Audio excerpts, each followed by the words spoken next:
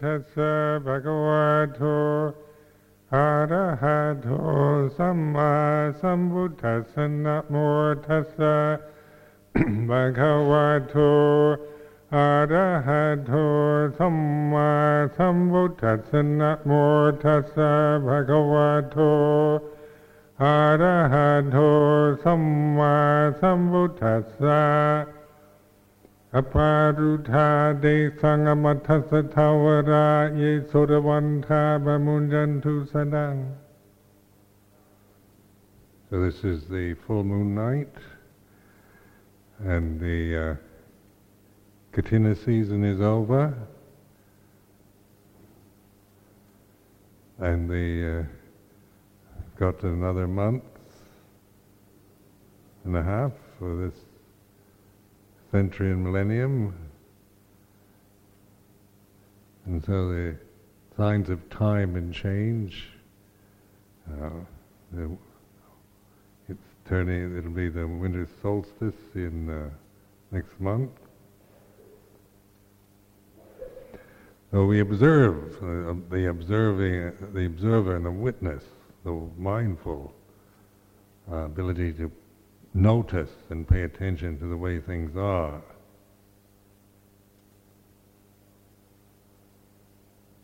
And notice that this noticing, paying attention, observing is not critical, not saying there's anything wrong with the way it is, but it's like this. So the winter time is the days get short, the nights are long, it's cold, leaves come off the trees, gray skies, like this. And we can see and observe, say, just how it affects our own mind, whether we like it or don't like it, makes us feel good or bad or sad or happy or whatever. But the emotions are also like the seasonal changes or the English weather, isn't it? Emotions are always very changing. You don't always emotionally, you can't sustain an emotion for very long, and it changes. But that which observes is what we're pointing to, the ability to, the awakened state of conscious attention, rather than aiming at trying to, just try to get what we like and hold on to it. And that the realm that we live in is like this. A lot of it we don't like, we don't want. It can be uncomfortable, painful, miserable, as well as its opposite. Because that's the nature of this realm. It's like this. And it's very important to really consciously observe the way it is, the nature of things, and so that you're not, that you have this sense of knowing the way it is, so you're not demanding the impossible. Because that's what we do, isn't it? We have ideas of how things should be, and then we're always demanding or wanting something to be what it should be, rather than being able to accept and bear with the way things are.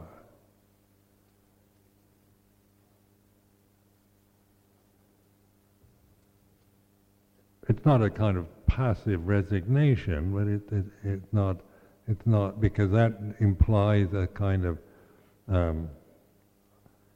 negative position that one is taking, as if the way things are is just is always going to be something we don't like or unpleasant. But much of our life is also extremely pleasant and very beautiful, and we have much pleasure, happiness. But that also changes. and so it's the reflection on change of the conditioned realm is to really make this to get to know this so thoroughly that you then you can reflect, you can begin to see your own emotional habits and ideals of what you want, what you like, don't like, and what you think should or shouldn't be. This life, this realm is mysterious. The human existence, to me, it seems like great mystery, because from the perspective of here and now, from this physical body and this conscious moment, I can't figure out what the point of it is. What happens? How did it all come about? What was the original cause? What's the purpose? And then, one can come up with various ideas on this subject. But the important realization of this kind of questioning is the recognition of not knowing and of mystery. That mystery is something you don't know.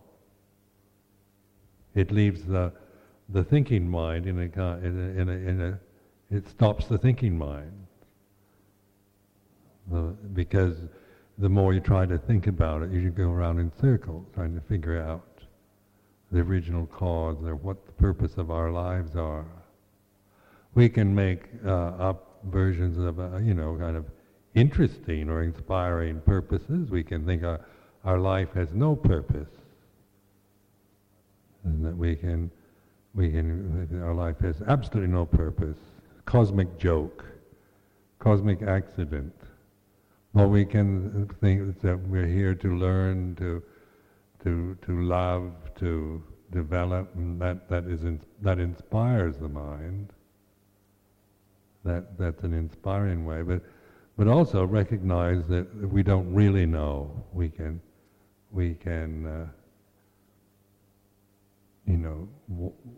recognize that not knowing is like this. Now this is an important realization, to know not knowing, because this Buddha mind is this direct. It's a direct recognition of what we can actually know in the present moment. So knowing that you don't know is knowing. When the Buddha in the scriptures was asked about what happens to the Tathagata after death, and he just keeps silent. The Buddha silences, and so that the sages all thought, well, he couldn't really be a Buddha because he can't answer the questions. He just goes into a dumb silence. Or maybe the silence is the answer, isn't it? That's another. Maybe the answer is more direct than if the Buddha speculated and gave some inspiring theory or viewpoint.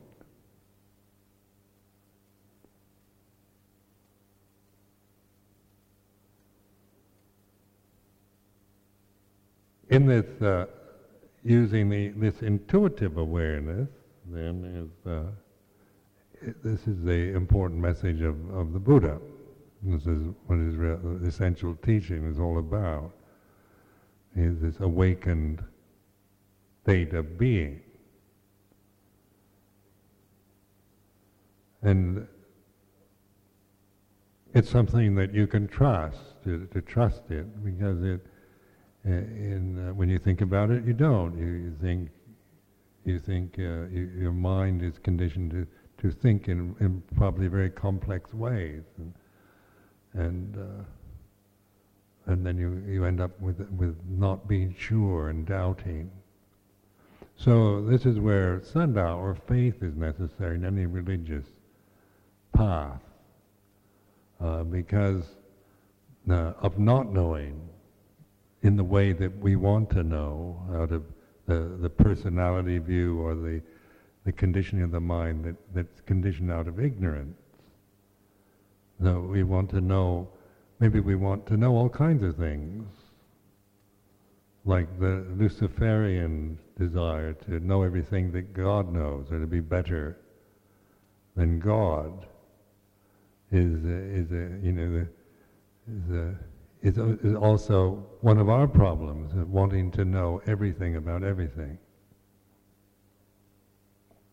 have all the answers, have everything figured out. But then the Buddha said his teaching was a handful of leaves. It isn't very much in terms of quantity, but all that you need to know is in this handful of leaves. And rather than counting all the leaves in the forest, just the amount of leaves you have in one hand is enough to understand leaves.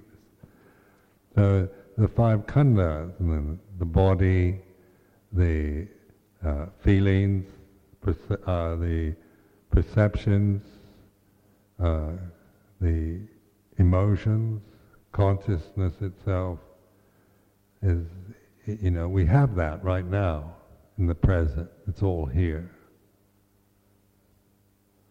It's not something that you have to go somewhere else to find. It's here and now. So you reflect on this, just the experience of consciousness, of feeling, of thinking, of emotional habits, of the physical experience of having a physical body that's present here and now. So in order to recognize that, to learn from it, then it's not a matter of analyzing it, comparing it to ideals, ideal bodies, ideal emotions, ideal perceptions and so forth, but the way it is, in whatever state, quality, condition it happens to be, whether healthy, sick, strong, weak, whether you're feeling inspired or depressed or whatever. So the reflective mind just acknowledges that it's like this.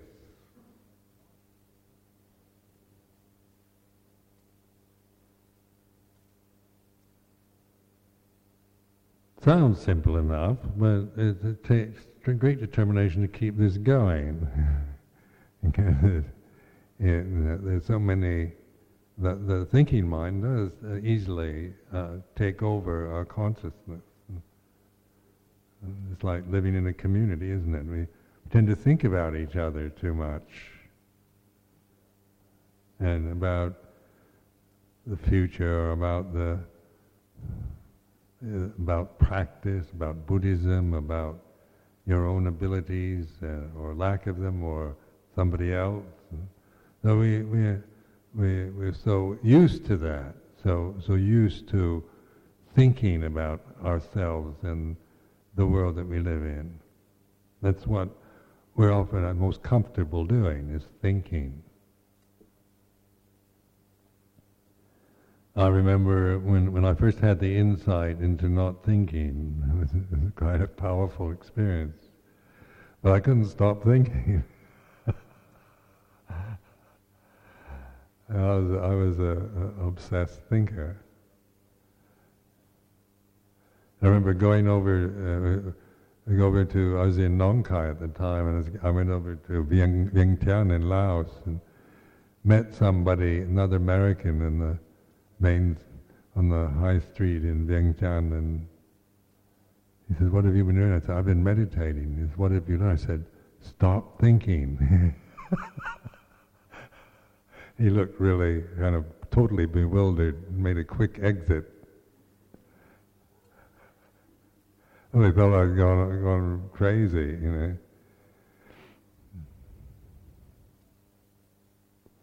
But it's not a matter of just stopping thinking. That's not it. But that was quite a powerful insight at the time, because I didn't have any other experience. My whole life was around thinking about myself and about everything else. And so it was just the obsession of one thought following another, because that's what the thought process is, isn't it? One thought goes on to another. Like the wandering mind, and you start thinking one thought, it associates with another, and it goes on, and you can go on and on and on until you go full circle. You find yourself thinking about the same thing again.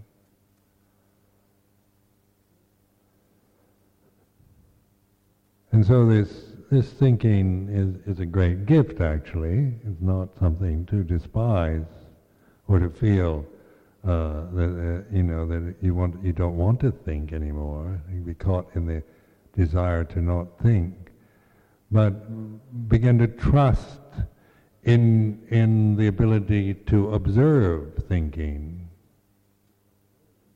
How do you do that?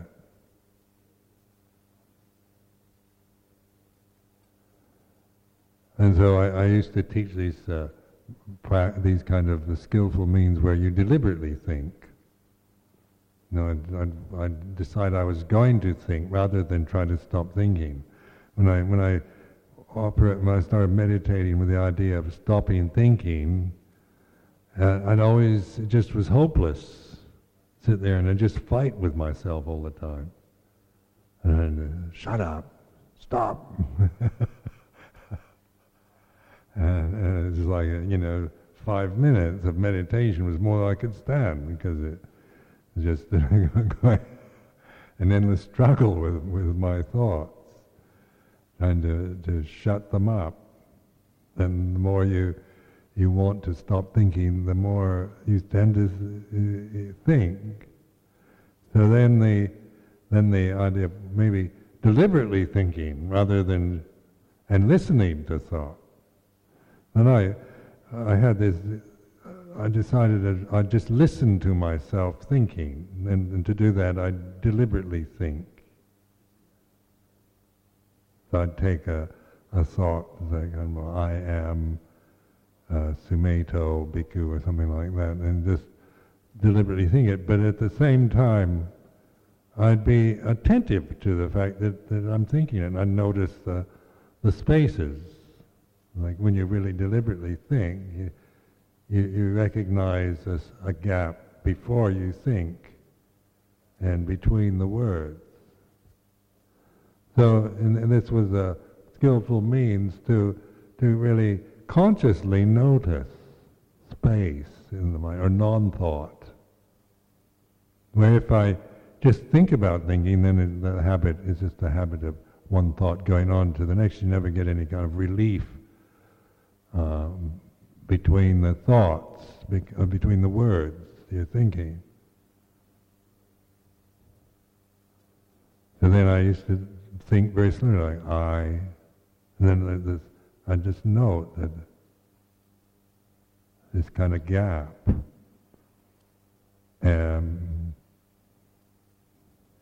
Sumeto Bhikkhu, that kind of thing.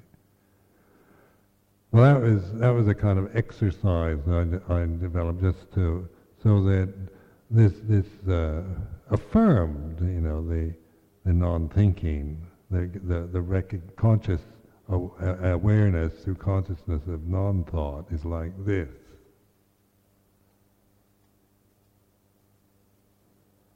Because what happens if we don't do that is we tend to experience life through thinking about it.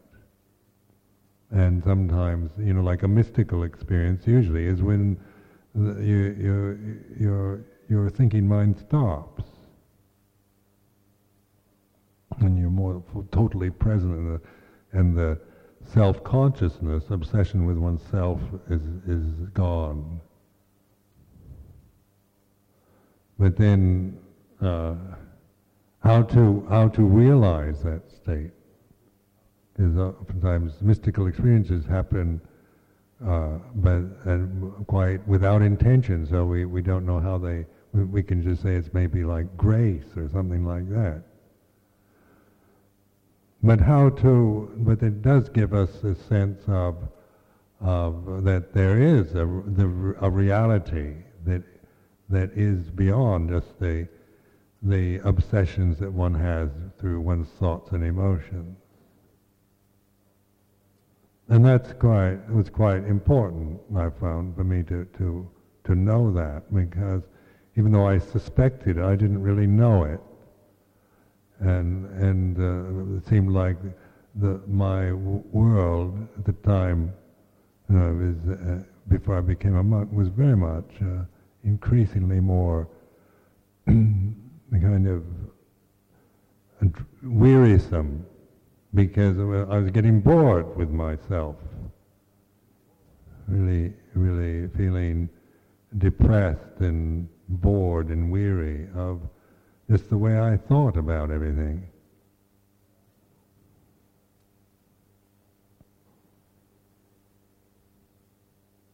Then another exercise was like the koan, or this huatou in the Chinese Zen system, where you develop the doubt, deliberately develop doubt as a means. Because when you go into doubt, doesn't it, your thinking mind stops.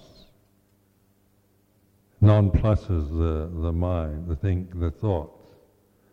So it's like question, who am I? And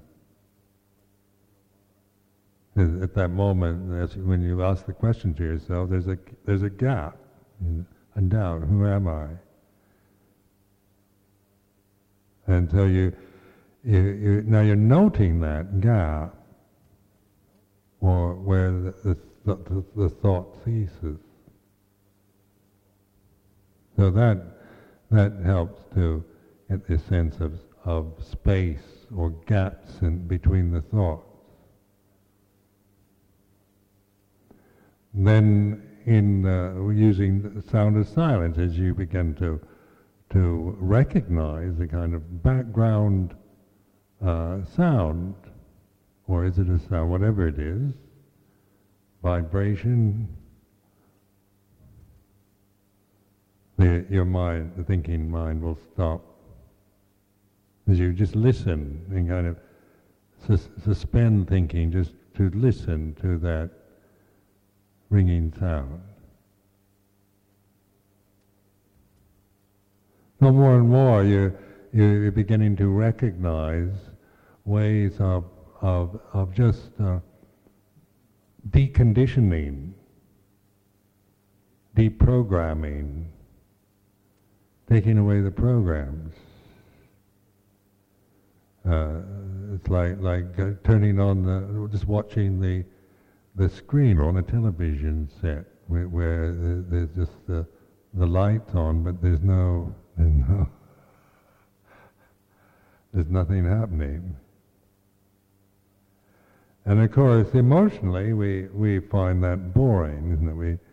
We much prefer to look at like an action-packed blockbuster, where every other second there's some kind of incredible explosion of some sort. Because that kind of, you keep getting stimulated, isn't it? They're like these blockbuster films, aren't they? You're sitting there and you're getting kind of blockbusted every so many seconds. They figured it out psychologically, how to keep you in the state of attention by stimulating so having something, shocking or exciting happen on the screen. It's like and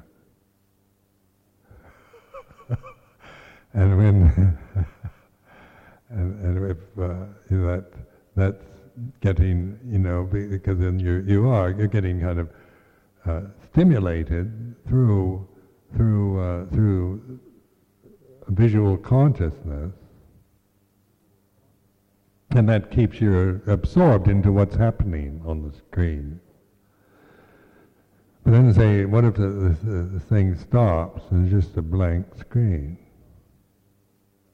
And then you're first you're just not equipped to handle that. You just turn off to something else. Try to surf. What is it? Surf the television or whatever. Find something else.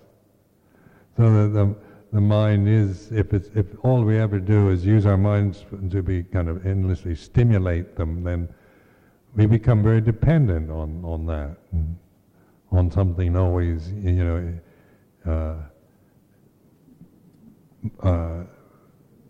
stimulating our consciousness in the present. Now, like in meditation, what you're doing is why it is so boring at first is because you're learning because you're not getting stimulated from the externals, isn't it? You're sitting still in a quiet place, and so then you're not getting any kind of stimulation from outside. So what happens with a lot of people who begin meditation when their main experience of life is to be stimulated, is that they fall asleep all the time. Like sloth torpor is a big problem at first, because if we're just used to being awake through stimulation, when the stimulation's not there, what happens? You can't hold it if you've got nothing from inside yourself developed.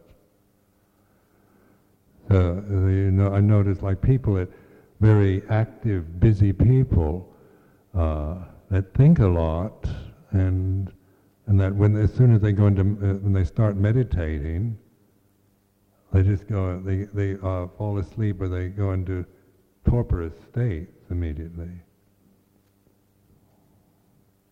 because there's nothing stimulating the mind. So in meditation, what we're doing then is we're learning to arouse the energy, bring the energy from inside, rather than depending on external stimulation. I remember just consciously, learning to bring up the energy from the lower part of the body, just to learn to focus the mind, concentrate the mind, and to be patient, because it takes patience. Because usually, if we're used to being stimulated, for our experience of life to be stimulated, then we lack patience, because we need the hit right now to feel alive, to be excited, to feel awake. So if that's absent, then of course the mind drifts into just kind of wandering thoughts or just dullness. So in terms of developing energy, like developing the posture, learning to bring attention to the body itself. So like Gyanupassana Satipatthana is the first foundation of mindfulness, the body. We go right to the physical experience of a body, but not trying to stimulate it, but to learn to contemplate, to reflect on just in an intuitive way about the physical experience.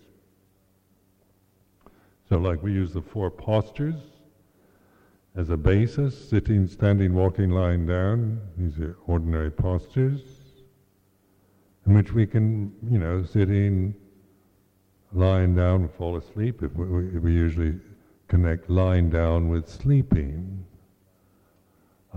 Sitting, we tend to sit, and then but we're always doing something, like reading or eating or talking. thinking, walking, standing.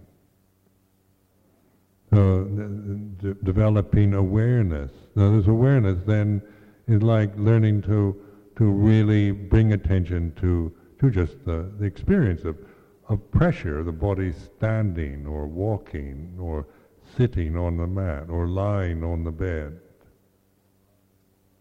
Aware of its pressure, of its heat or its coldness or its various sensations of pleasure and pain, or a neutral feeling.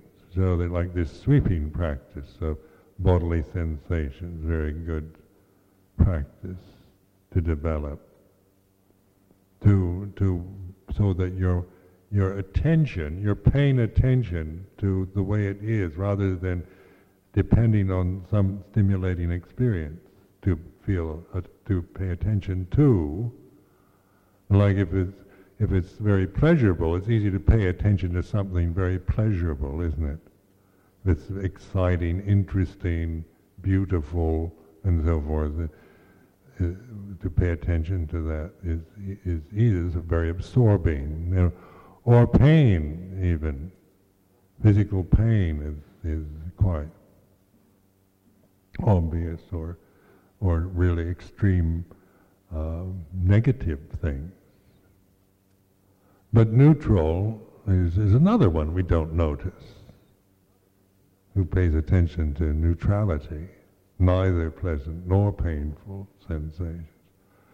So this sweeping practice, you're giving a lot of attention to neutral sensation, like just pressure, or clothes touching the skin, or one hand on the other, or tongue in the mouth, or the upper lip touching the lower lip. This is the thing, most kind of ordinary sensations that are present, but you never bother to pay attention to them unless they get painful or extreme in some way. So what you're doing, you're actually waking, you're looking, you're paying attention to something, rather than having something make you pay attention. You're learning to pay attention. So that's coming from inside yourself, isn't it? Because neutral sensation is not interesting, it's not exciting. It doesn't tap you on the shoulder and say, hey, look at me, aren't I a fascinating experience? It's present, isn't it? Like you can feel your clothes touching your skin, but so what? Not interesting. But to pay attention to it is you're developing an effort from within your mind, isn't it? You're learning to look at something that isn't interesting, but present, the way it is. And learning to sustain that attention, noticing it, like this.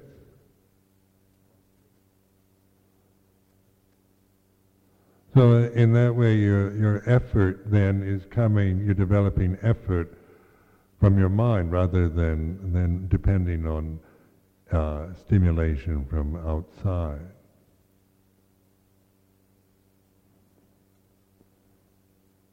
Then it applies to emotional experience. So we have emotions, we become aware of like extreme emotions, like greed or lust, or anger or fear, extreme emotions. But then, and they can be quite interesting, but what are boring are emotions like confusion, uncertainty, not knowing. Sloth torpor is boring, isn't it? Wanting to people ask me all the time, how do I get rid of sloth torpor? Sleepiness. Because, you don't like it. It's boring. So in changing the attitude from from just trying to get rid of what you don't like, you use what you don't like to learn to pay attention, to accept what you don't like and don't want. It's a changing of your attitude towards it is important. Looking at it in terms of what it is, it's like this. If I'm sleepy right now, then sleepiness is if that's the dominant conscious experience of this moment, then that's what I advise you to pay attention to, with an attitude of accepting it, rather than thinking if I pay attention to it, I'll get rid of it, because then you're fooling yourself again, isn't it? You're thinking, Ajahn Sumedho said, accept your sleepiness and it'll go away. But what you really want is to get rid of it. So even the desire to get rid of it, notice that. How much one doesn't want something. And as you begin to trust in this very natural ability, then these things resolve themselves. Not a matter of me getting rid of anything, but things when you're no longer feeding them with ignorance and indulgence and resistance, then they tend to resolve themselves, because you're not reinforcing them through attachment to them. Like pain, physical pain also, we don't like it. We want to get rid of it. So that also is changing your attitude towards a physical unpleasant physical sensation. So what you're doing then is you're kind of arousing. It takes some kind of attention, isn't it, to pay attention to physical pain. If you're just caught in aversion to it, how can I get rid of it? Then that's a reaction. I want to get rid of it. I can't stand it, or I've got to conquer it. There's another one. We think we've got to conquer pain by not giving into it, but that doesn't work either. So it's changing the attitude of taking an interest in the physical sensation of pain, learning to relax into pain.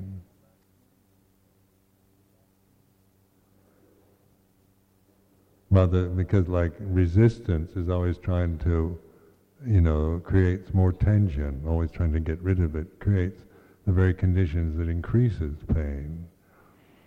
So learning to relax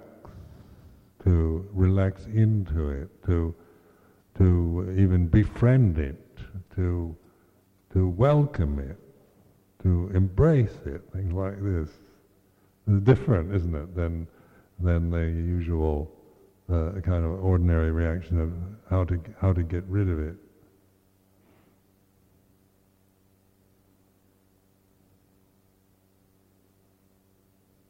So these are then developing this, cultivating this way, till you really trust yourself in the state of attention, of awareness.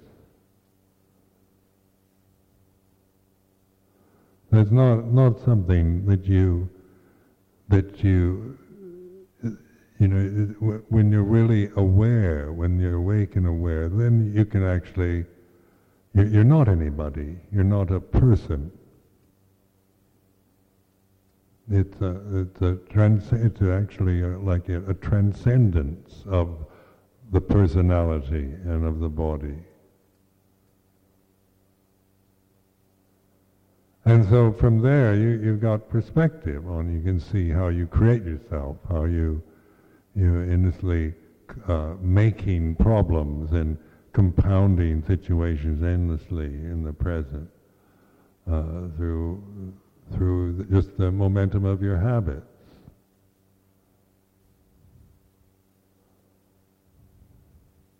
And this, once you see the suffering that you create, then your insight is to let go of the causes, because it's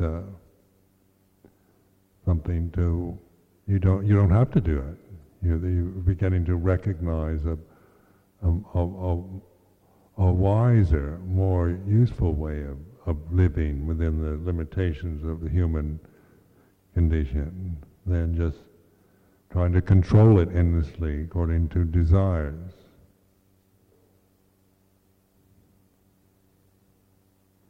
Of course, it does take wisdom, because the mind's pretty tricky, so it'll offer all kinds of little tricks and things that quite easily delude us. But you keep learning from it. This is where I keep emphasizing this sense of sadhao, pamunjantu satang, this sense of resting or trusting in this faith, which is not in any concept of yourself or any theory or anything you can grasp. It's just being able to just trust yourself enough in the state of attention. Get to know that state, to really, it's like wake up, pay attention, just little statements like that, and that state of just attentiveness, to begin to trust it more. Because as you trust it, then it connects. It's not just another condition that goes on to another condition. So like mindfulness is really just a wake up, and but we're not used to being awake like this. We're used to conceiving, creating a world, creating myself, creating all kinds of things every day, and wake up. And, got another day. Got to get do this, do that, and then we have we're so involved with ourselves as personalities that world is so real, because the society we live in reinforces that, believes totally in the reality of a personality. And the reality of our society, and it's all very convincing, and the mind is very much conditioned to think and create in that way. So in this awakened state, that's why it's transcending this momentum of habit, thinking, and emotion. Like the emotions, for example. We think, often people find Buddhism a bit threatening sometimes, because they think that if you're enlightened, then you don't have any more emotions. You're kind of just a totally unfeeling person. That's what it sounds like, to someone if they don't understand the nature of their mind. Then they think like transcending your emotions, an emotionless world, where you don't have any emotions anymore. Sounds pretty drab. Just, indifferent. But then, when you really look at emotions, they're they just go up and down like a yo-yo. You can just be absolutely over the moon one moment and then totally suicidal the next. This is why something, the way what somebody says. You can, just praise and blame, or success and failure. Good health, and having good health, you can feel really happy, and then suddenly you find out you've got cancer or something, and you just feel totally upset, depressed by it, or loss, isn't it? You feel happy when you're in love and everything's going well and having a really meaningful relationship, and then it all falls apart and the emotions go the opposite. So the emotional world is conditioned, and so it is it is what it is. But those conditions they become habitual. As you get older, you begin to see it just emoting the same things over and over. You think, even though you're old, you think that you still can have emotions that you had when you were 5 years old. That you see old people throwing tantrums and pouting just like little children do, because the emotional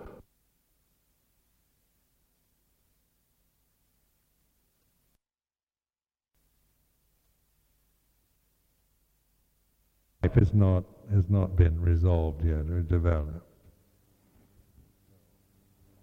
So in terms of being aware of emotions is not to get rid of them, but to no longer be stuck with the habits, the emotional habits.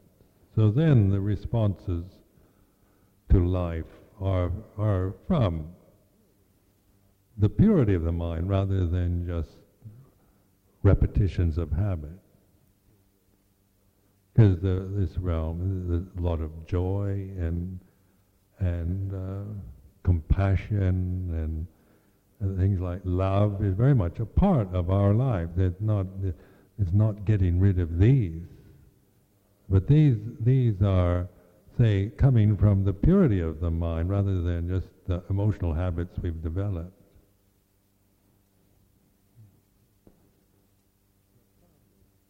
So from this purity of the mind, this awareness, this stillness, and then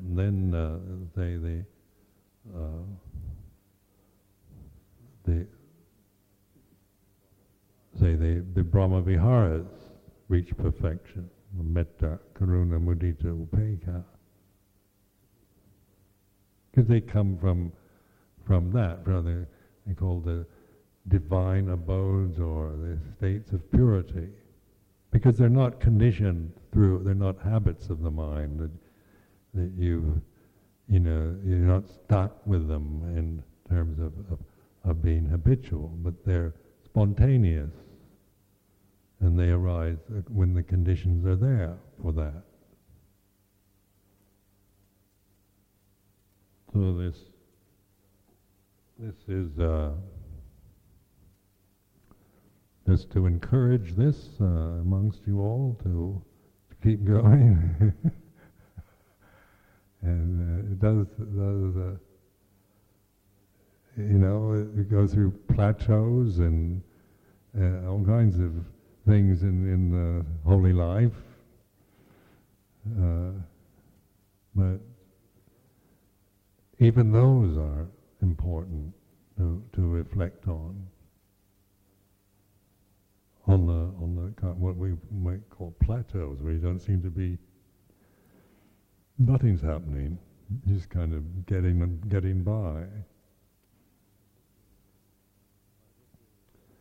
But if you develop this trust in this very simple ability to pay attention, then I found that very important realization, because So in my early years, so much of it was moving. It was trying to attain things, and so it was very much from my background.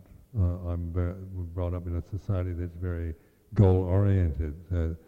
That's how naturally I would approach Buddhist meditation as some kind of goal to attain.